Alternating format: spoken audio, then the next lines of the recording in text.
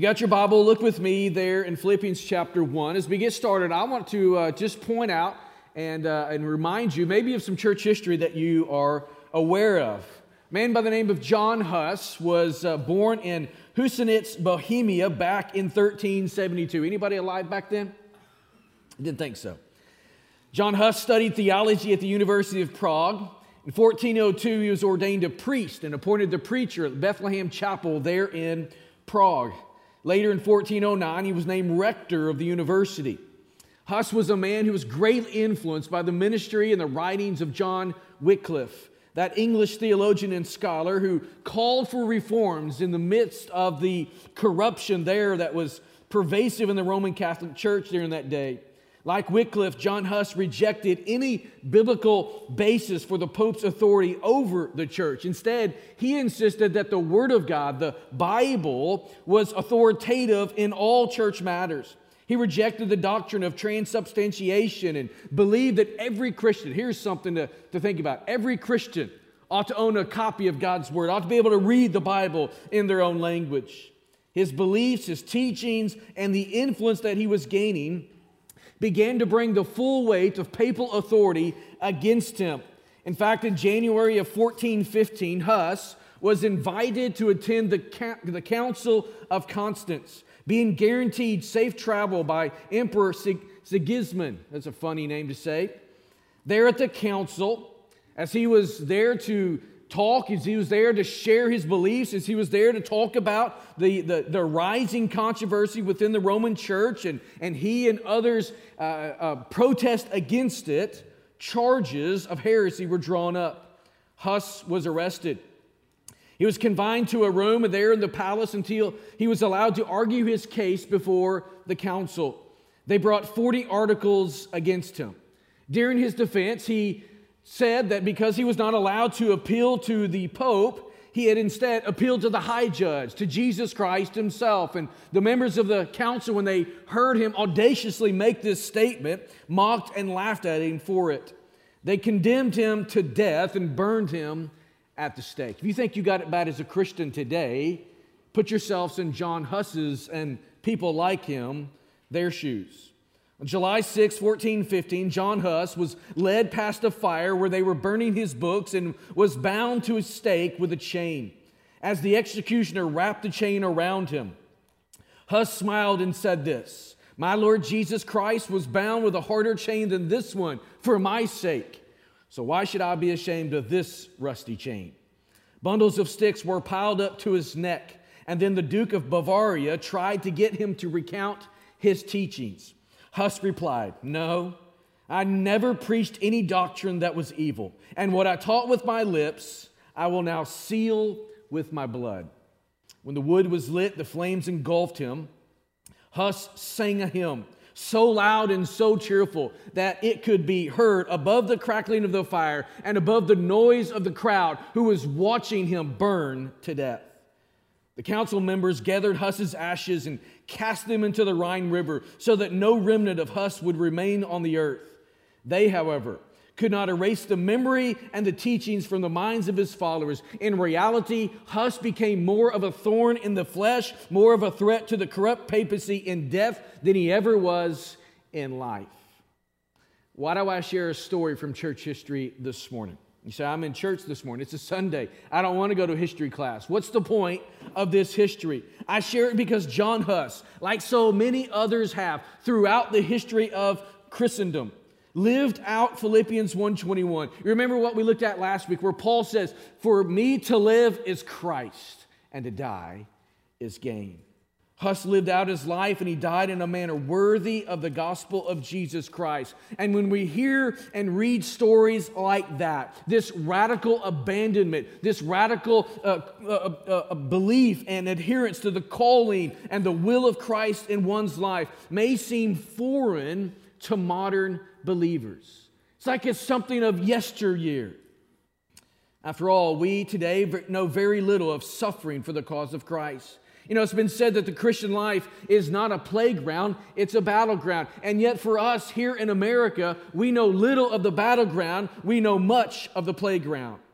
The privilege that believers enjoy in Christ, as we look at it, as we think about it, as we read about it in Scripture, it ought to remind us that it implies responsibility. The privilege we enjoy in Jesus demands responsibility in the way we live our lives.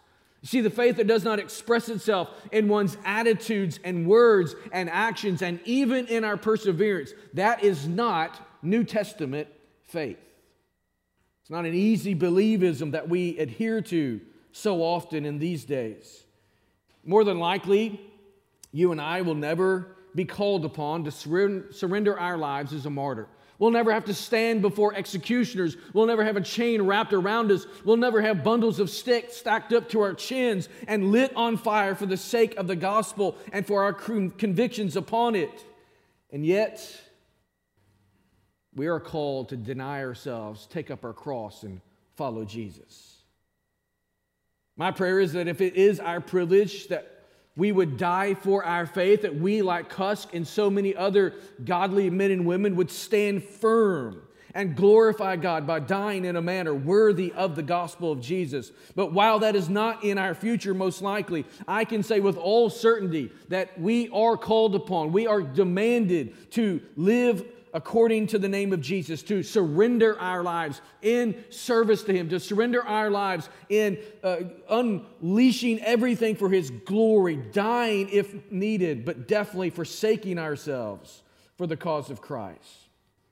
So we move to this next passage this morning, finishing out this first chapter of the book of Philippians. What we see here is a tremendous challenge upon us to live in a manner worthy of the calling of Jesus Christ in our lives. It's a call upon us to not take our faith flippantly. It's a call upon us not to look at haphazardly at the way we live as Christians, but to have some sort of just disposition about us that we are living for the glory of God. We want His life to be pressed out through our lives, that it's not just religious rote, it's not just religious action, it's not just religious games that we're playing, but instead it is a life that is being lived out through us in our daily lives, in our families, in our neighborhoods, at the workplace, in every realm of life, that Jesus' life has been conjoined to our life and they're one and the same. That's what Paul's calling us to in this passage. It was James, the half-brother of Jesus, who told us faith apart from works is useless. It's dead. There needs to be action behind it. There needs to be life behind it. You see, a faith which brings salvation is a faith that produces evidence in our lives. Paul here is concerned that the Philippian believers stay true to Jesus. This morning, I'm concerned that we, as American Christians, as Southern Baptists, we stay true to Christ. That we continue to look at the Bible, we look at the gospel, we stake our lives upon it. The privilege they enjoyed is the privilege we enjoy. And it implies responsibility and fidelity. Look with me in verse 27. Let's read through verse 30. Then I want to come back and share three ways that we express a life lived in a worthy manner. Verse 27. Only let your life, your manner of life, be worthy of the gospel of Jesus Christ, so that whether I come and see you or am absent, I may hear of you that you are standing firm in one spirit, with one mind, striving side by side for the faith of the gospel, and not frightened at anything by your opponents. This is a clear sign to them of their destruction, but of your salvation, and that from God. Listen to verse 29. For it has been granted to you that for the sake of Christ, you should not only believe in Him, but also suffer for His sake, engaged in the same conflict that you saw I had, and now hear that I still have. I don't want to get ahead of myself, but when we read verse 29 this morning, it probably sounds a little peculiar to us. It's been granted for our sake that we should not only believe in Him, but that we should also suffer. What in the world are you talking about, Paul? We'll get to that in just a moment. Paul here, as we come to these verses, is turning his attention away from his personal situation, and now he's going to begin to consider the inner life of the Christian community. It's set against the backdrop of some internal tensions that we're going to see as we walk through the rest of this letter in the coming weeks. It's also set against the backdrop of this growing, fierce external pressure that's coming upon the Philippian church. Things are beginning to get hotter in the kitchen. And so here in these final verses of this chapter, Paul is expressing that living in a worthy manner involves at least three things, and I want to lay those out for you this morning. How do we live in a manner worthy of the gospel? The first thing I want you to see today is this: consistency in one's walk goes a long ways to help us, enable us to live worthily. Consistency in one's walk. I've had the privilege to travel abroad for a lot of years. I was going to say extensively. I don't know what extensively means. I haven't been to every country or even every continent. I long to go to Antarctica one day. That'd be cool to go to Antarctica, hang out with the penguins and some ice and stuff like that. I've not been there yet, and I haven't been to Australia. I've been to most everywhere else. But as I've traveled overseas, I've been embarrassed maybe a number of times by other Americans. Thankfully, never someone who's with me, not someone who's on the team or who's traveling with me, but I've been in situations, whether it be on an airplane or maybe in a bus or some sort of shuttle or public transportation, maybe even in a restaurant or hotel where there were American tourists or Americans just in general, and they get a little rowdy. They begin to say some things or act in ways that's inappropriate to the situation or the culture or whatever. And in those situations, what happens is I'm observing this and I'm thinking, that's not the way you should talk. That's not the way you should act. You're being too loud. This is a different culture. And so what you see is the nationals who are there in the presence of those Americans begin to shake their head and be like, Americans. And so when I'm hearing that, I'm observing that, I want to raise my hand and say, hold up, they're not representing all of us. They don't represent all of American culture. Yeah, we got knuckleheads, and sometimes I'm in that group, but I'm not in that group right now. I just don't want to come to the defense of all of American culture and tell them that they're not a good representation. What we're seeing here in this passage, specifically the first part of verse 27, is that Paul is calling upon the Philippian believers to model consistency in their walk. That's what we want to see when we're abroad, traveling as Americans. We want to see that we as a nation, of a culture, represent consistently one another.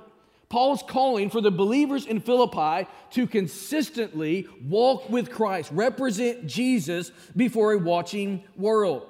You know, he's just shared with them the internal struggle that he's been battling. We looked at this last week. He's saying something like this: I long to depart and be with Jesus. That's better. But I also long to stay here because I know it's good for you. It's good for the church. He's concerned about the welfare, the strength, the stability, the growth of the church there in Philippi. And he knows that if he's present with them, that if he remains, that the church will be strengthened by his instruction, but also by his example. Because Paul is going to model consistency in his walk with Jesus. And so as we look at verse 27, I'm sure your translation, like mine, starts with the word only. This word is the Greek term monos. It's placed first actually in the Greek sentence. Not most of the time when you're reading it's translated English to Greek, or I should say Greek to English. It may be first in our English sentence, but it doesn't come first in the Greek sentence. Here, it does. It's also emphatic in the way that it's used. The term monos means above all or at all costs. And so coming out of what Paul's already said, hey, I desire to be with you. I desire to strengthen you. I desire to see you grow. So let's get on with that. So how do you do that? He says only, above all, at all costs, let there be consistency in your walk. So we know Paul's life. We know what he said. We know that there's really not much of anything that can bring instability to his life, that would bring daunting to him. And yet it seems that if the Philippians begin to fail to show themselves living in a worthy manner, then his heart is going to be deeply saddened. And so for that reason here, Paul's exhorting them to be mindful how they live their lives. And I would tell us this morning as Christians, let's be mindful of how we live, how we speak, how we do things, what we're involved with. The word he uses here, that is translated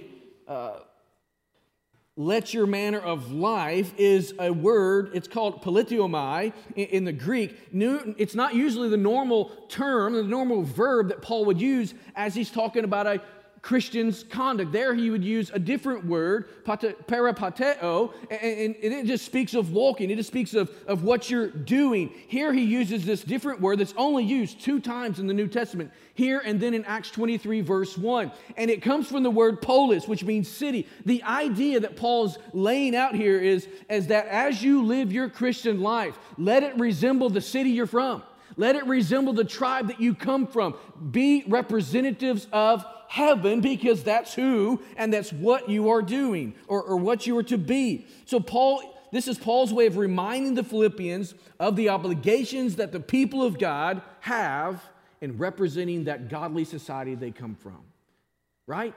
I mean, what greater ties do we have than heaven itself? That is our strongest tie. We should be known by being heavenly minded. We should be known by being a citizen of the kingdom of God, not a citizen of the city I live with or I came from. I was with one of our families yesterday looking at their RV that it's got, and it's a model. The model's Springdale. And I said, man, obviously this is a great RV because Springdale, right? There's nothing better than Springdale. That's my hometown back in Arkansas. Love Springdale. And if you love Tyson Foods, Tyson Chicken, you love Springdale too. That's where they're based. My mom and dad, just tell you a quick story. My mom and dad, she's in high school. My dad's in high school. They got married right after my dad graduated. My mom was married her whole senior year, pregnant with me her whole senior year. They met at a Tyson production plant, I guess is the best way to put it, where they butcher the chickens and do all the work. That's where my mom and dad met. That's where they began to court. That led to a relationship, a marriage, and 2 beautiful, gorgeous children. You're welcome, Mom. I don't know if she's watching this morning, but you're welcome for that.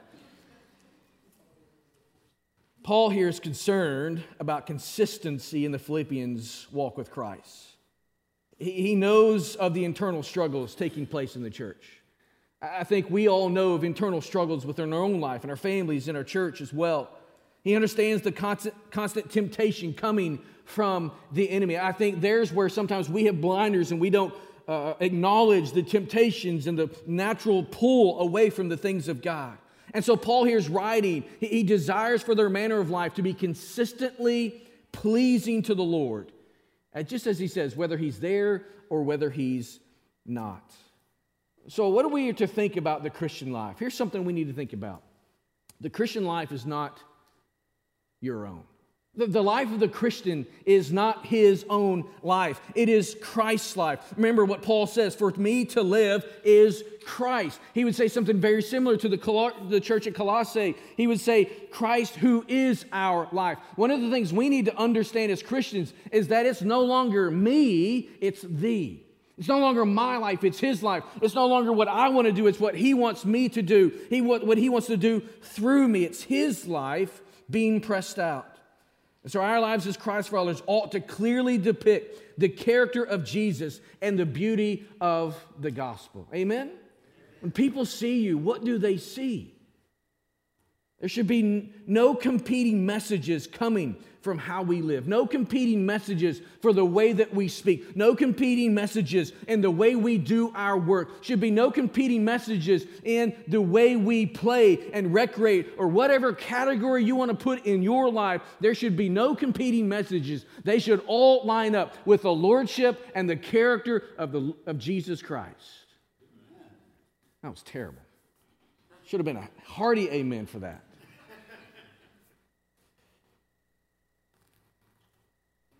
Here's what we do know. The lost world around us, they completely understand that our lives should look different from theirs. That's why many times we are shrinking back from maybe being so open about our faith, because we know that if they know we're a Christian, they're going to expect that our lives look a little different than they are. We also know that they're more than likely going to label us and slap that label on our lives of hypocrite. And you and I all know that we cannot live up to the holiness of Almighty God, that we are always going to slip and fall. But the goodness of God is that there should be progress in our lives. The lost world knows that there ought to be a difference. We sometimes forget that. Our lost neighbor, the lost coworker at your workplace expects you to talk different than she does. That person expects to see a consistent pattern of godliness coming from your life because, after all, Jesus is the one who changed you. And so your manner of life ought to match up with the message of the gospel. And so here's a big question. How do we develop this consistency in our lives? How do we do that? I'm like you. I want pragmatic steps in how to accomplish things. When we get something new and it's got to be put together, I'm not the guy that just jumps in there and begins to say, well, I think this will go here. And if that's you, God bless you. I'm the guy that looks the manual over. I make sure I got all the parts. I figure it out because I don't want to make any mistakes. So I like pragmatic steps. Let me give you just a couple pointers on how we can develop this consistency in our lives. Well, first of all, it comes from spending time with Jesus. You say, well, that's too simplistic. Well, the Christian life is not terribly difficult. It's pretty simple. Spend time with Jesus. Here's an idea. You will generally become like those you spend the most of your time with. Bad company corrupts good morals, Paul said. You want to be morally corrupt, hang around morally corrupt people. You want to be someone who's fleshing out the gospel, be around people who are fleshing out the gospel. And so spend time with Jesus. Let it start there. If you want to look like Jesus, be with Jesus. Spend time with Jesus. And so godly consistency in our manner of life will develop as we spend time with the Lord. And so there needs to be consistency in your devotional time. I wonder how many, and I'm not going to ask you to raise your hands because you need to be at the altar confessing this morning. That's a joke, by the way. Maybe not a joke. But how many of you said, man, I want to read the Bible this year, and you started out strong in January, but here as it is toward the end of March, and you haven't opened your Bible for a devotion in weeks? Hope that stings a little bit. You can't ever be like Jesus if you're not spending time with Jesus. What about your prayer life? Are you spending time in prayer with the Lord? Are you praying? Are you seeking His face? Are you seeking to know Him? Or is your prayer time more of, Lord, I got this thing going on today. I need you to bless it. Instead, our prayer time ought to not just be petitioning. It ought to be praising Jesus, adoring Him for who He is, allowing His Word to kind of soak into our hearts, and you're praying it back to Him. You're praying for other people. But so often our prayer time, if we pray, is, Lord, bless me. What about obedience to the Holy Spirit? We can't ever expect to look and smell and act like Jesus if we're not obeying what His Spirit is leading and teaching and telling us to do. What about rejection of temptation? You can't be like Jesus and be like the world at the same time. You can't hold them in tandem. You've got to let go of one and hold on to the other. What about church participation? You say, what in the world's that all got to do with my Christian life? I'm going to say more about that in the next main point.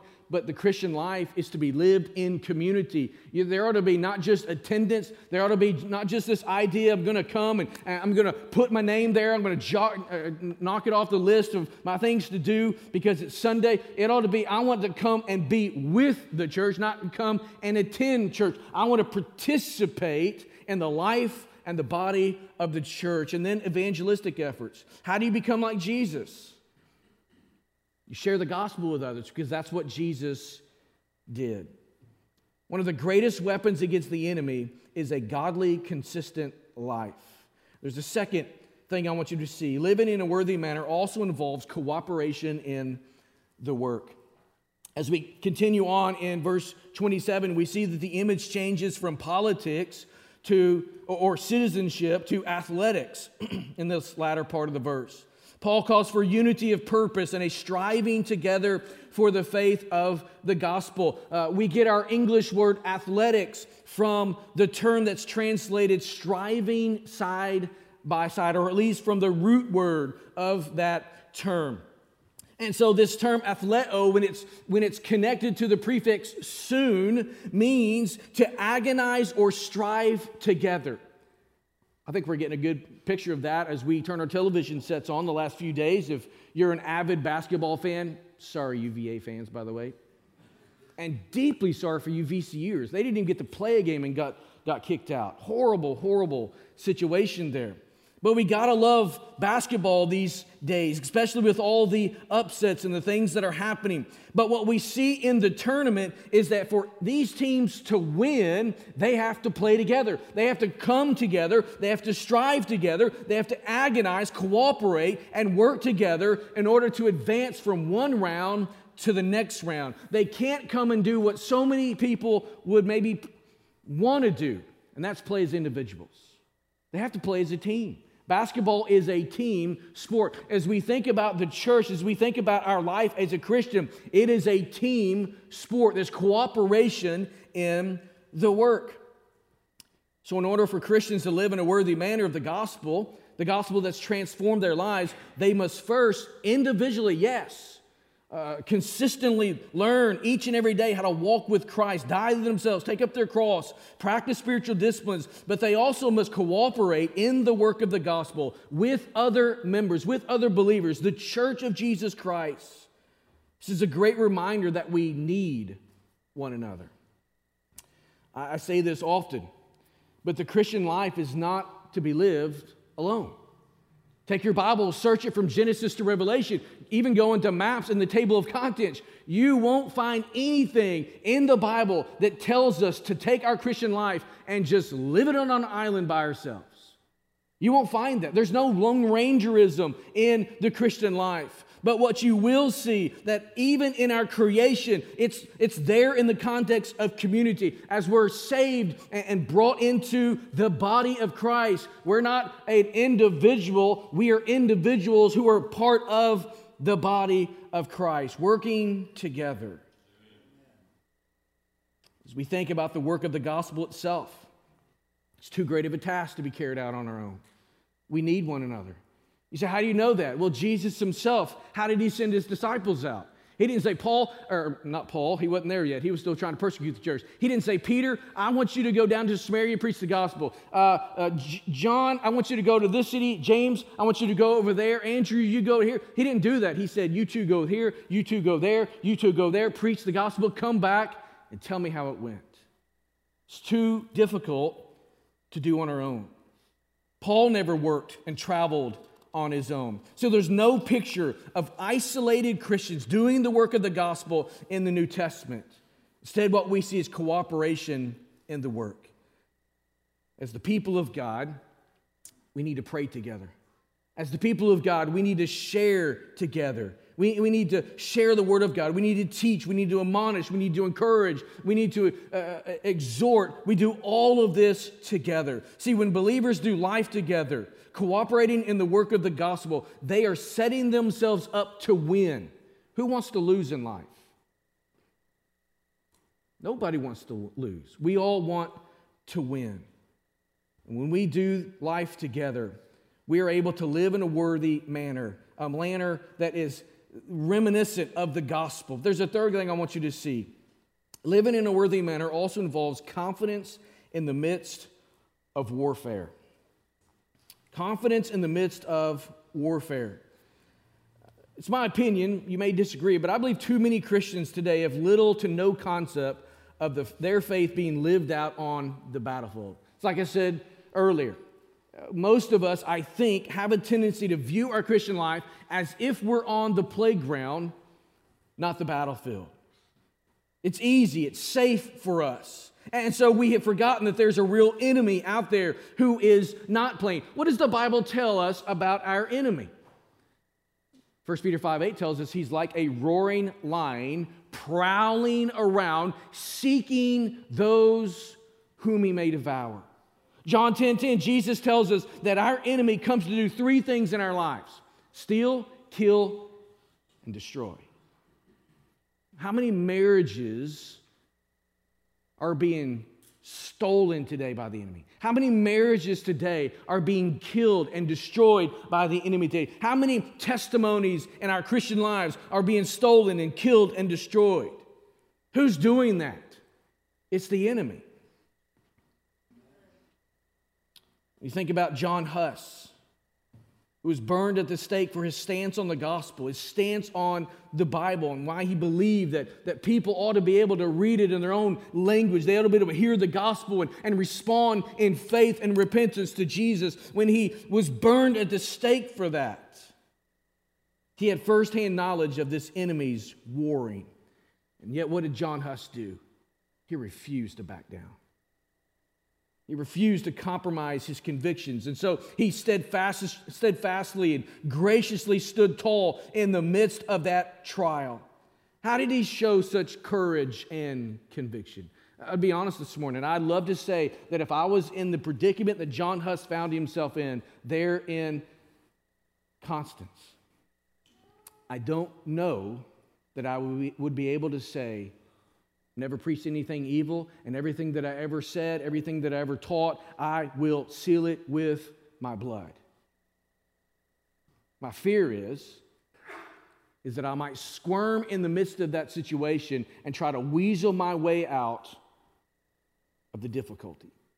May we all steadfastly and courageously and with conviction stand for Jesus. See, Huss was confident in Jesus and the power of the gospel. This confidence enabled him to live out the exhortation of verse 28, that we would not be frightened in anything by our opponents.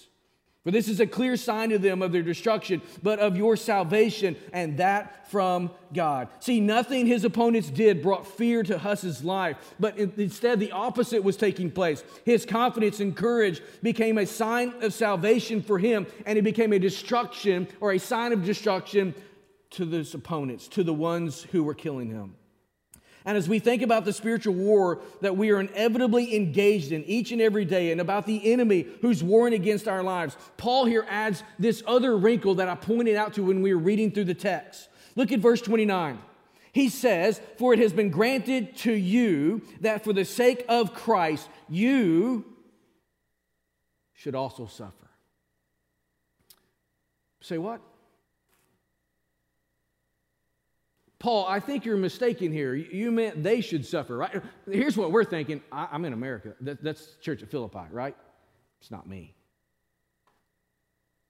He's talking to them. He's not talking to me.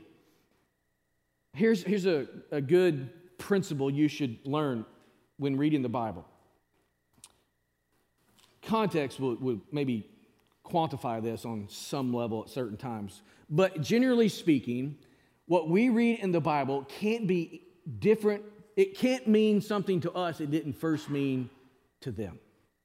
Right? So when Paul says, it's been granted for your sake to suffer for the sake of the gospel, it also ought to mean that for us in this context. And so that's what Paul is telling us, that it is granted to us. In other words, what we're seeing here is that suffering, according to Paul, is a privilege. That doesn't even make any sense in American culture. What Paul's saying here is that it is a high and holy honor. He's saying that it's good and a gracious gift from God. So believers get to share in the experience of the Lord when they suffer for the sake of the gospel. Jesus told us that just as they hated him, just as they persecuted him, that we should expect the same thing out of our own walk with Christ. So we ought to expect suffering for the sake of Christ. So what is the purpose in all of this? Again, how can we look at this pragmatically? What is the purpose in our suffering? Why not just take us to heaven when we're saved? Amen? I mean, that would be a good deal. Hey, live life, hear the gospel, understand your separation from God, understand the judgment you're in. Absolutely, I recognize that. I want to turn from that and gain heaven and immediately go there. I can't think of anything more glorious than perhaps living in this life and all the trials and all the difficulties, and God so infusing your life that you can look the devil and everything he throws at you and say, not today, I'm with Jesus. So let me give you some points here, some ideas of why we get to go through suffering. And I say that on purpose. Get to go through suffering. Maybe it's because it's a sign of judgment to the lost, right? That's what he says in verse 28. This is a clear sign to them of their destruction. It's a sign of judgment to the lost when they bring persecution and suffering to the life of the believer. It is a further indictment upon their life. Paul would say it a little bit different in 2 Corinthians chapter 2. He talks about how the way we live our life is an aroma of life to life or of death to death. Life to those who are saved and in Christ, death to those who are separated from God and under His judgment. Secondly, it's a proof of salvation for the believer.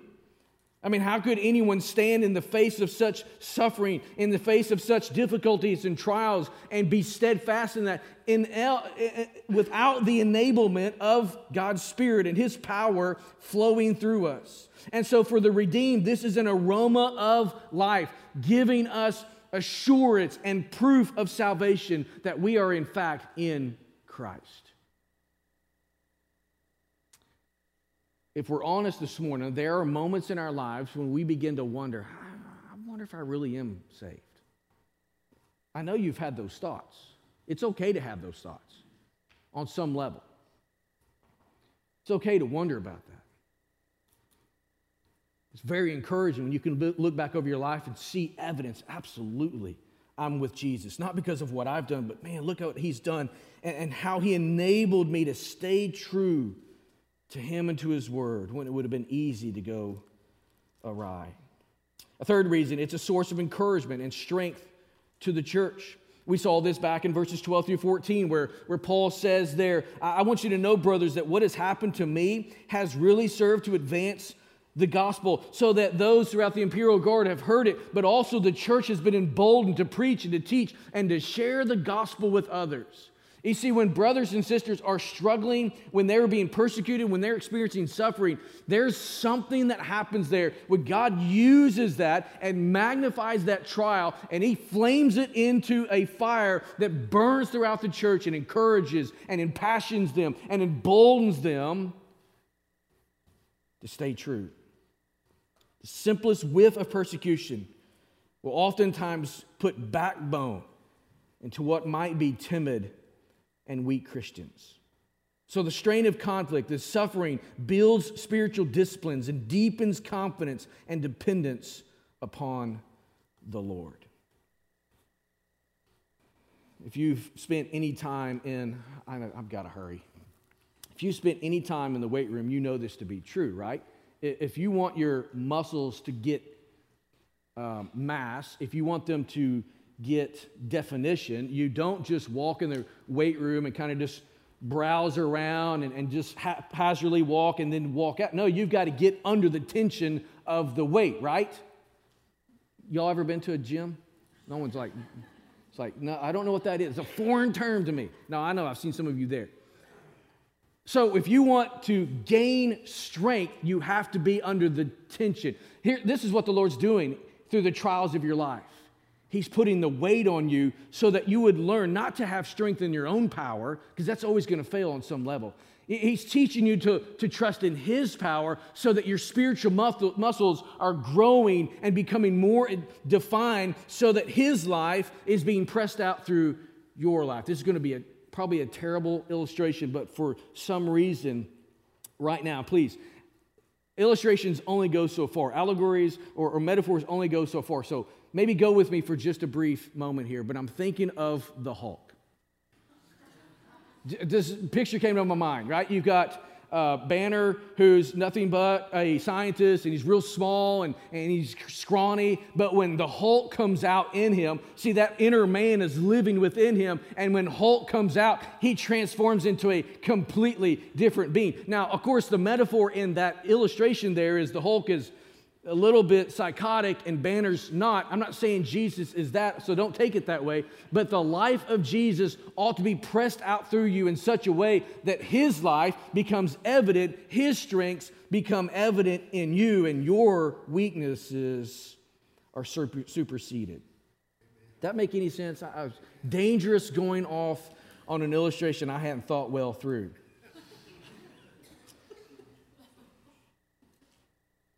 John Huss, man, I admire this guy.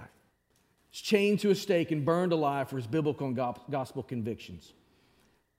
Again, it's highly unlikely, though it's becoming more easily understandable that this could happen at some point, but more than likely we'll never experience that kind of trial. But while that's not the lot for our lives, Jesus does call us every day to take up our cross, deny ourselves, and to follow Him. We're to give our lives over to Jesus as a living sacrifice. Paul said in Romans 12:1, I appeal to you, brothers, by the mercies of God, to present your bodies as a living sacrifice. He's not calling us to lay our lives down physically. That is the lot for some, but it's not the lot for all. But all of us are called, commanded by God, to give our lives over as a living sacrifice. 1 Peter 2:5 says, you yourselves, like living stones, are being built up as a spiritual house, to be a holy priesthood, to offer spiritual sacrifices acceptable to God through Jesus Christ. That's what we're to do. Allow our life to be a living sacrifice, holy and acceptable to the Lord. A couple questions I want you to think about. What does the manner of your life look like? Take assessment of yourself for just a moment. Maybe you want to just sit there in the quietness of your seat and just close your eyes and say, Lord Jesus, what does my life look like? What's the manner? What's the disposition of my life? Does it today resemble the life of Christ? In other words, when people hear you talk, do they think of heaven? Do people see how you love your spouse and your children and think of God's family? Are people able to catch a glimpse of Christ's faithfulness by observing how you faithfully serve others and work hard? Do they experience a taste of the cross's forgiveness by the way you forgive and show grace? Does the way you spend your money reveal heaven's priorities? What's the manner of your life look like? Citizens of heaven, our strongest tie, as I said earlier, ought to be with that glorious city that awaits. Therefore, when others observe how we live, they should be confronted with the culture of heaven and the life of Christ. And so you should be living in a manner worthy of the gospel. There's never a reason that you ought to be ashamed for how you live. And hear me this morning. I'm not talking about behavioralism or behavior modification. We're talking about getting alone with Jesus and allowing Him to so consume your life that it's not you trying harder, it's you surrendering more so that His life begins to be pressed out through the pores of your life. That's what Christian living is about. It's not white-knuckling, boy, I just got to do this. I got to say no to these things. I got to do better. I got to try harder. I got to grit more. No, you just need to surrender and yield and perhaps confess some sin that's been there. And to say, Lord, my life is yours. It hasn't looked like yours at all, but I want it to. And just yield. For some of us in this room, maybe watching us online today, you can't try harder, you can't do more, you can't even surrender your life because you've not surrendered it. So the greatest need in your life today is to say yes to Jesus for the very first time, to confess your sins, to turn from it, to place faith and trust in Jesus for salvation and Him alone, not religion, not church attendance, not anything else, not pedigree. You know, grandma's been a Christian for X amount of years and you're just kind of trying to ride her coattail into heaven. There's no grandchildren in the church. There's no grandchildren in God's family. You have to make that decision yourself. So what's the manner of your life look like? Does it look like Jesus, or does it look like you?